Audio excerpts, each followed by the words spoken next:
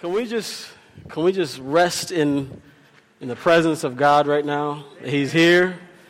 You know, technical difficulties and whatever aside, like God brought us here this morning, and we're here to worship Him. We're here to lift up His name.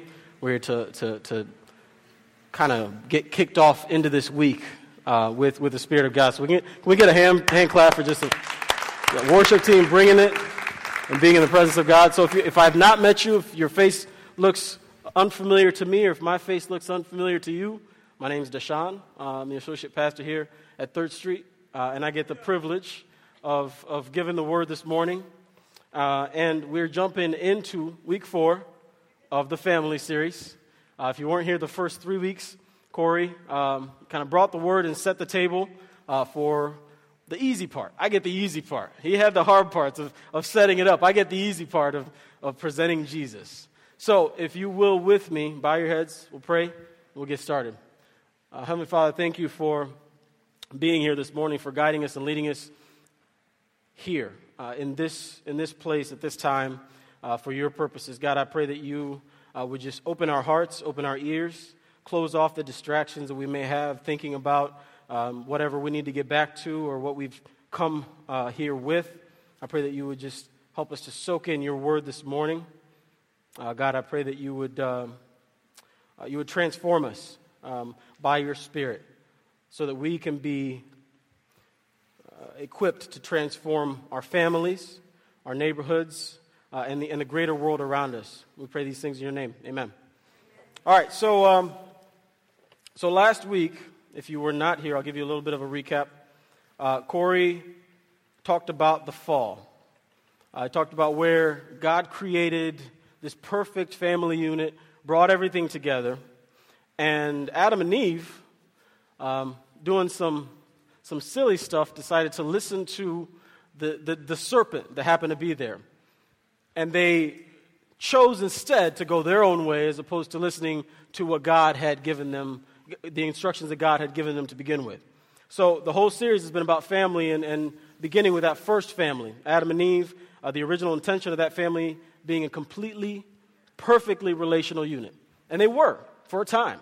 They understood the order of things, where Adam stood, where Eve stood, where they both stood in relation to God. And then they had that moment where they were led away by temptation to be like God, as opposed to being under God's headship. And that's what led them in that direction. From that time, we have seen the effects of this family disconnect up until today. So if you are here with me and you have a perfect family, go ahead and raise your hand. No hands. That's shocking that there's no perfect families in here. And wives are looking at husbands and husbands are looking at wives. There's going to be some conversations later on. You're welcome. We are imperfect, all of us.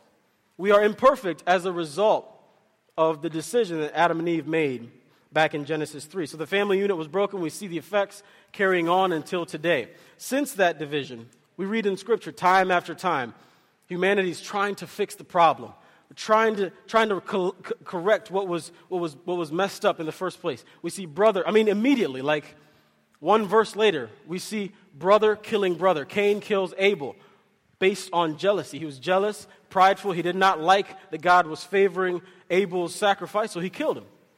Next up, we see sons disrespecting their father. Noah, after being rescued and being the only family that was on the planet, decides, hey, I'm going to plant a vineyard. In this vineyard, he plants, these grapes and gets some wine, and he's feeling good. He's sauced, and he's laying in his tent, and he's naked. And his son goes in, and he laughs, or he does something disrespectful, and we just know, it's just said and basically that son was cursed forever, right? We see this disrespect going on between family. We see husband and wife distrusting each other. Abraham and Sarah, a lot of distrust there. They go into a certain place and he says, hey, tell them you're my sister so they don't kill me. They'll take you and they'll do whatever they want with you, but I don't want to die. I'm God's chosen person, so just tell them that you're my sister.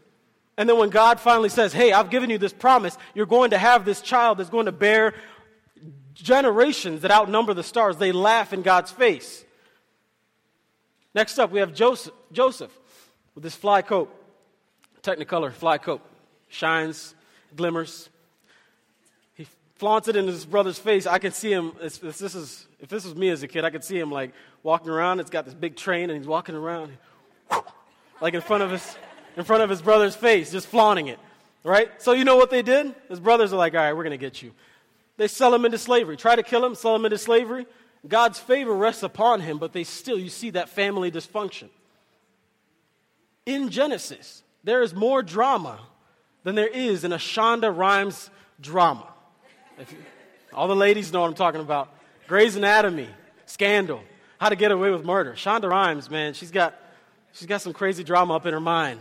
But there's more drama in the first book of the Bible between families than you can even imagine. And you don't have to think of fiction for it. It's happening right there. And so we see all of this from Genesis to Matthew. Families are trying to people are trying to fix the problem, but they just can't quite do it. It seems every time they fail miserably, and humanity is doomed to stay in the same cycle over and over again. But God has something else in mind. Genesis 3:15, God sneaks a little caveat in there. He says, look, this is what's going to happen. Man, you're going to have to toil and work, and it's going to be tough, and you're going to have discord between the family.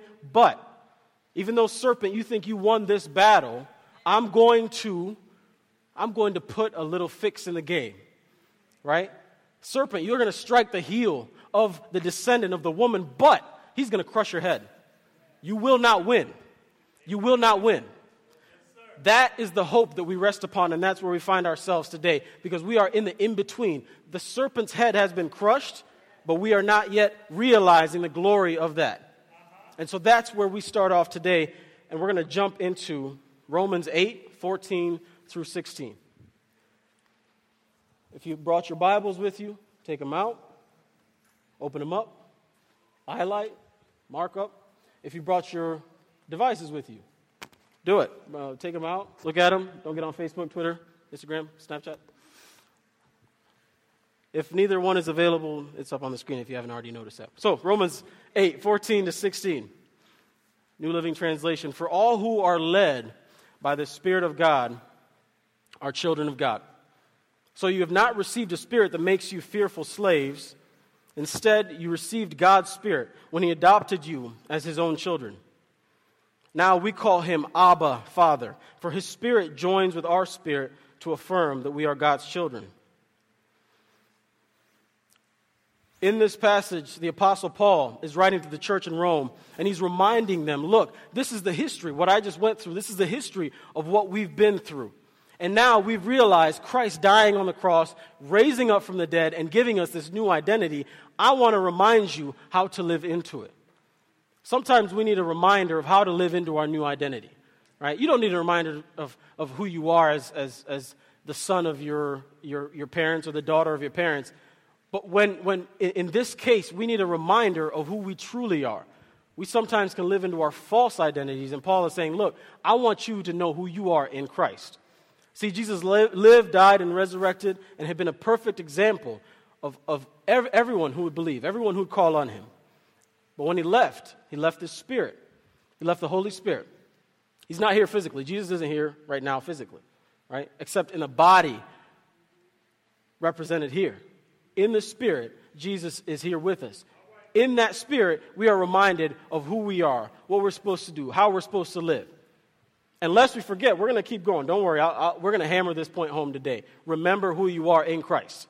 If you don't remember anything from this sermon today, remember who you are in Christ. And if you don't know Christ yet, don't worry, I'm getting to you too. So in today's message, right, Paul talks about living in your spiritual identity and not your slave identity. Obviously, that term slave has a few connotations that make us bristle. Most of the time you hear that and it's like it gets real uncomfortable real quick because you're like, where are you going with this? This passage has been used to justify, and passages in the Bible have been used to justify a lot of things in the past. And Paul here is saying, look, don't be enslaved. My ears are too small for this. We need smaller ear things. Paul is saying here, look, don't be enslaved to your biological family's past. 1. Number 2, don't be enslaved to your own personal past. I'm just going to repeat that. Do not be enslaved to your biological family's past. Whatever your family's history is, abuse, neglect, abandonment, crime, whatever that may be, that does not have to be your identity. Don't be enslaved to that. Whatever your personal past is, whatever you've done, has been done to you, you've thought of, that does not have to be your past. He's saying, instead, Paul always does this, don't do this, instead do this. Instead, choose to have the life and death and resurrection of Jesus transform that whole cycle, break the cycle, and form a new identity in you. Form a new chapter in your life. Because of what Jesus did, you get to now break that cycle, generational sin, family sin, personal sin, whatever, and now you get a new identity. You get to walk in a new way. Let the Holy Spirit lead you in that. Jesus isn't here physically, but his Spirit is here palpably. Jesus is here this morning in spirit, in that worship we've been singing, in the words that you read in Scripture, in the conversations that you have amongst each other as brother and sister. As a son and daughter of God redeemed by Jesus, you now get to walk with the Spirit and be led by the Spirit. Paul uses this concept of adoption. And one of the things I love the most about his use of adoption, my wife and I have talked about, before we had our kids, we have 3 now. Seems like once you start, you can't stop. It's like Pringles. So before we had our 3 beautiful children, we had some difficulty conceiving. Found out later that she had a tumor on her pituitary gland. And, of course, that what? You get that moment where you think the ceiling just caved in. But we brought it to the community, the believers, they prayed, and it turned out to be something very innocuous, not something that was serious at all, and a few pills that, by the Holy Spirit's guidance, some doctor invented a while back. Now we get to have 3 beautiful children. But before that, yes, praise God, amen. But before that, we talked about adoption. We thought about adoption, and that was something that we actually got the process started.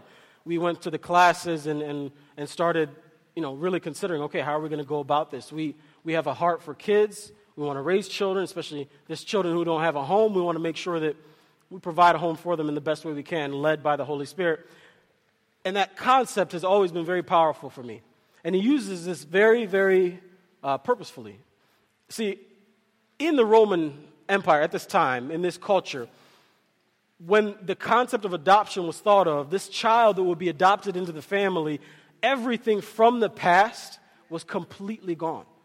Like you were given a new name, your debts, if you had debts in your family, if you had wrongs that were done, if you had a bad stigma upon your name, it was gone. Boom, new identity, new person. And so Paul uses this to show how we, now through Christ, have been brought into the family of God, and our past, the wrongs, the ills, the stigmas, the things that we do not want to carry over, they are gone. You don't have to live in those things anymore. Because of what Jesus did, he brought us into the family, and now we are adopted sons and daughters. So with that knowledge, if you claim Jesus as your Savior, if you claim that you are now a new creation, you're putting on the new and taking off the old, what does it mean to be a child of God?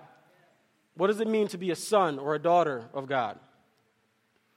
What it means is you've received God's gift of new life by confession of your heart, by confession of your life, by repentance of your sins. It means you've been redeemed, but not by your own works. One of the things I was back there when we were singing was God revealing in me that we have a performance problem in the church. And here's what I mean by that. I don't mean that people don't perform well enough. In fact, quite the contrary. I mean that we get so hung up on performing to earn our salvation that we forgot that we've been given this for free. For free? Yes, for free. This grace is very costly. This new life and new identity is incredibly costly to Jesus and to God. But for us, we get to walk into it by simply believing and confessing with our mouths and in our hearts. And so we have this performance issue where, man, if we didn't do something quite right, if there was a technical difficulty, church didn't go right. If we didn't do something right during the week, I looked at, I messed up, Jesus' grace doesn't cover me anymore. No. This performance issue that we have, we need to address it because it is keeping us from grasping the gift that is grace in Jesus Christ. Once we let go of that performance anxiety and performance pressure, man, we can be free to live as Christ intended us to. So, redeemed, not of your own works, but by the grace that's given to us by Jesus. Your old identity has no power over you.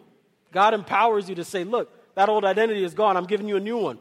And finally, you share in the heavenly inheritance with Christ. Romans 8:17, right after this passage you just read, talks about us being heirs of God and co-heirs with Christ, which means that, we just had this wedding in England, right? Harry and Meghan. A lot of controversy there, stirred up some people's biases. People were kind of wondering, I didn't know the English family could be black. I love it, right? They had this wedding, and Prince Harry is an heir to the throne. I think he's about the 7th in line or something. So if some crazy stuff happens, Harry gets to be king, okay? This heir, being an heir to the throne, means that he has rights to all of the wealth and all the rights and everything that comes with being a king or being a member of the royal family. That's what being an heir means. And so for us, walking into this new identity as sons and daughters of God, in Romans 8:17, being a co-heir with Christ means that you have been given the opportunity, the responsibility, and the power just like Jesus had when he was walking on earth. Now that's heavy, and that's probably intimidating. And you're probably thinking, I'm not worth it. I am not worthy of this. And you're right, you're not worthy, but God makes you worthy.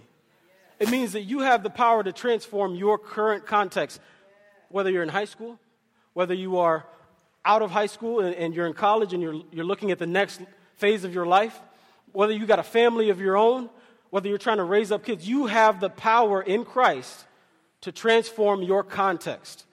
You've been given the authority in Jesus to change where you live and how you work and how you talk to people. And if there's brokenness where you are in your own biological family, this is where it gets real. If there's brokenness in your own biological family, God has given you the responsibility and the authority in his name to impart his person in that situation.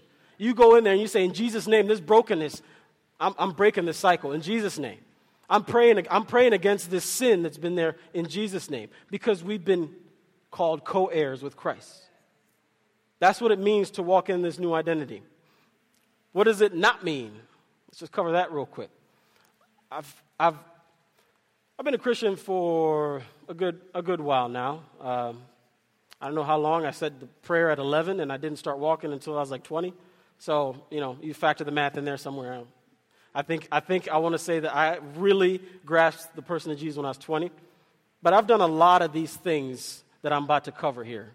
The not of being a son or daughter, okay?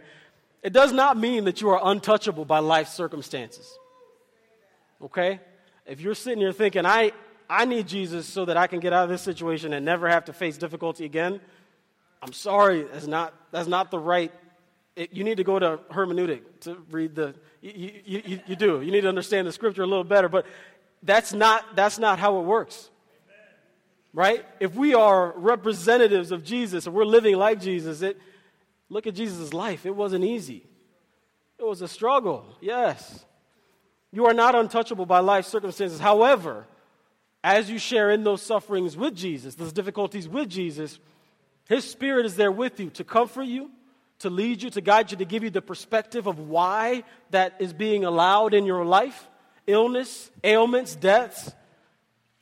God gives you the perspective to see why, frame it correctly so you're not sitting here thinking, I messed up or I did something wrong so God's punishing me, or God doesn't cover me or heal me because he's not a loving God. Those are lies from the devil. You will go through hardship as a follower of Christ, but you're not alone in that hardship. And there is purpose at the end of that hardship. Secondly, all right, it does not mean that you can be self-righteous. You can't walk into, wherever you are and say, hey, I don't know if y'all know, but I am now a son of God. So, it means that I did all these things and I worked my way up and now I'm holy. I got a badge and everything to prove it, right? You can't be self-righteous. It does not mean you're self-righteous. You've been justified by Christ alone. It does not mean that you're given an excuse to live however you want. You can't go out of here and drive 90 in a 35 and the cop pulls you over. You say, officer, I've been justified by Jesus and I'm a son of God. So that ticket doesn't apply to me. I'll see you later. No. In fact, in Ephesians 4:24, it says, throw off your old nature and your former way of life, right, of sin and corruption, and put on your new nature, created to be like God, truly righteous and holy. It means, in effect, you will look to do the right thing more often than everybody else will because you've been given this new identity. And finally, it does not mean you don't have any responsibility. Like I talked about, just because you are now a son and daughter of God, it doesn't mean you can just take it easy. It actually means you are given a greater responsibility. And I'm going to go back to it because this is important. Some of us have had great family experiences. We've come up. I've been blessed. My family is incredible. We have our brokenness. There's brokenness there. There's issues there. But I've been very charmed compared to many people. Some of us have come from areas, from families that we don't even want to think of. We don't want to go back to. We don't even want to speak about. And God is saying here, I have given you a responsibility to pray for the family that abused you, that neglected you, that hurt you, the family that scarred you for life. In fact, I've given you a special responsibility in due time when I lead you by my Spirit to reconcile that relationship and forgive. To reconcile that relationship and be the bridge, be the initiator of that forgiveness. Because of what Jesus did, we are empowered to do that. I know it's getting hot, and I could go a long time, but I want you to hang with me here. I want you to look inwardly for a minute and think about whether you're still hanging on to your old identity. Are you still hanging on to your old identity? Have you rejected the gift that God gave us through Jesus? And you're looking back. You're feeling a little more comfortable with where you came from. If you want to break that cycle, you have to let the Holy Spirit guide you into repentance, first of all, by saying, Jesus, I'm sorry that I have not received your gift. I want to receive it today. I want to walk in that new identity now. And you receive that adopted identity. Some of you feel like you don't deserve to be brought into this family, right? You feel like, I've done too much. My family's done too much. There's no way. That is a lie straight from the devil. Stop believing that garbage and believe in the words that God has put in this book that says that you are a child of His and you're welcomed into that family. And you approach Him with humility and trust and watch Him transform everything in your life. Everything. From your relationships to your future, from your interactions, everything in your life gets transformed. I'm going to read one more passage here in 1 John, verse 3, verses 1 through 3.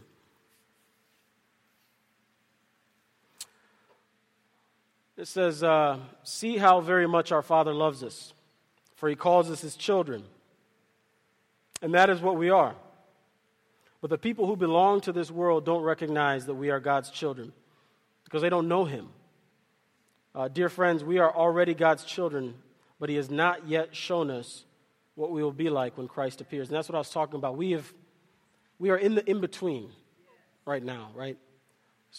We've experienced, we've seen, we've read about Jesus coming and fulfilling His prophecy, fulfilling what He was meant to do to bring us closer to God.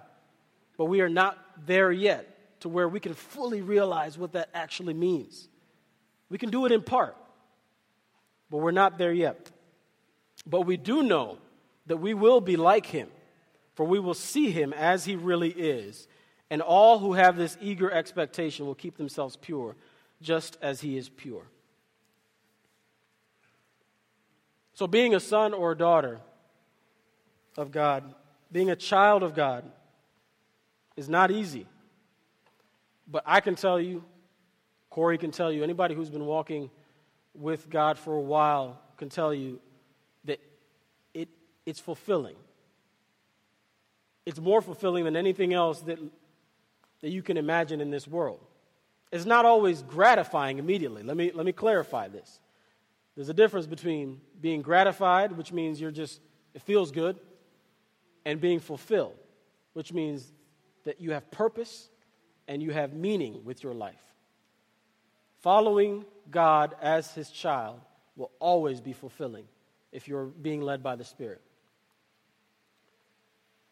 And even though we've all gone through some brokenness with our families, and as we're in this series and we're talking about what it means to be family, what it means to reconcile our biological families that we've grown up with and our church families, and what it means to really live as a family of God, I think we have to look back at the scriptures and see what it was that Jesus actually intended for us when he died. Was it just so that we could get through another day being comforted? Or was it for the purpose of establishing his kingdom and for the purpose of giving us a purpose in life to do what we were meant to do? And next week, when Corey comes up to close out the series, he's going to have the task, right, of talking about brotherhood and sisterhood within the church. I'm glad he gave me this one. Because this is just talking about Jesus. I love talking about Jesus. I love talking about identity and Jesus and all that. The brotherhood and sisterhood, that's about getting along in the church. Amen. And God bless Corey for having that task. But today, I want you to think inwardly, to think personally about your own past. Where is it that your family history is spilling over into how you're living now and affecting how you think about who you are? I'm talking about all the brokenness, everything. And where is it that your personal history is still dogging you, even though you've claimed to be a follower of Jesus, even though you've claimed to be redeemed and to have a new identity? Where is it that past is just there and it's dogging you and it's not letting go? I'm going to ask the worship team to come up, and in a minute we're going to do a moment of response, a time of response. And as you're thinking about those things, we'll have the opportunity to take communion and to respond to this word, because communion is where we acknowledge that Jesus did it. Jesus took care of the hard work of bridging that gap for us. Jesus took care of the hard work of giving us a new identity. But now, how do we respond in kind to that? And so we take the bread, we take the juice representing his body and his blood broken for us and spilled for us, and we say, Jesus, thank you for this gift that I don't have to work or perform into, but that you've given me freely. And I'm going to have Corey, I'm going to have Nate, I'm going to have Eddie in the back, I'm going to have Eddie and Nikki in the back, be available for prayer. And I want you to consider these things. I want you to come up if you feel like, hey, my family history it's weighing me down, and I need to own this new identity that Jesus has given me, or my personal history is dogging me, and I need a new identity to live into. So if you bow your heads with me, we'll pray and we'll respond.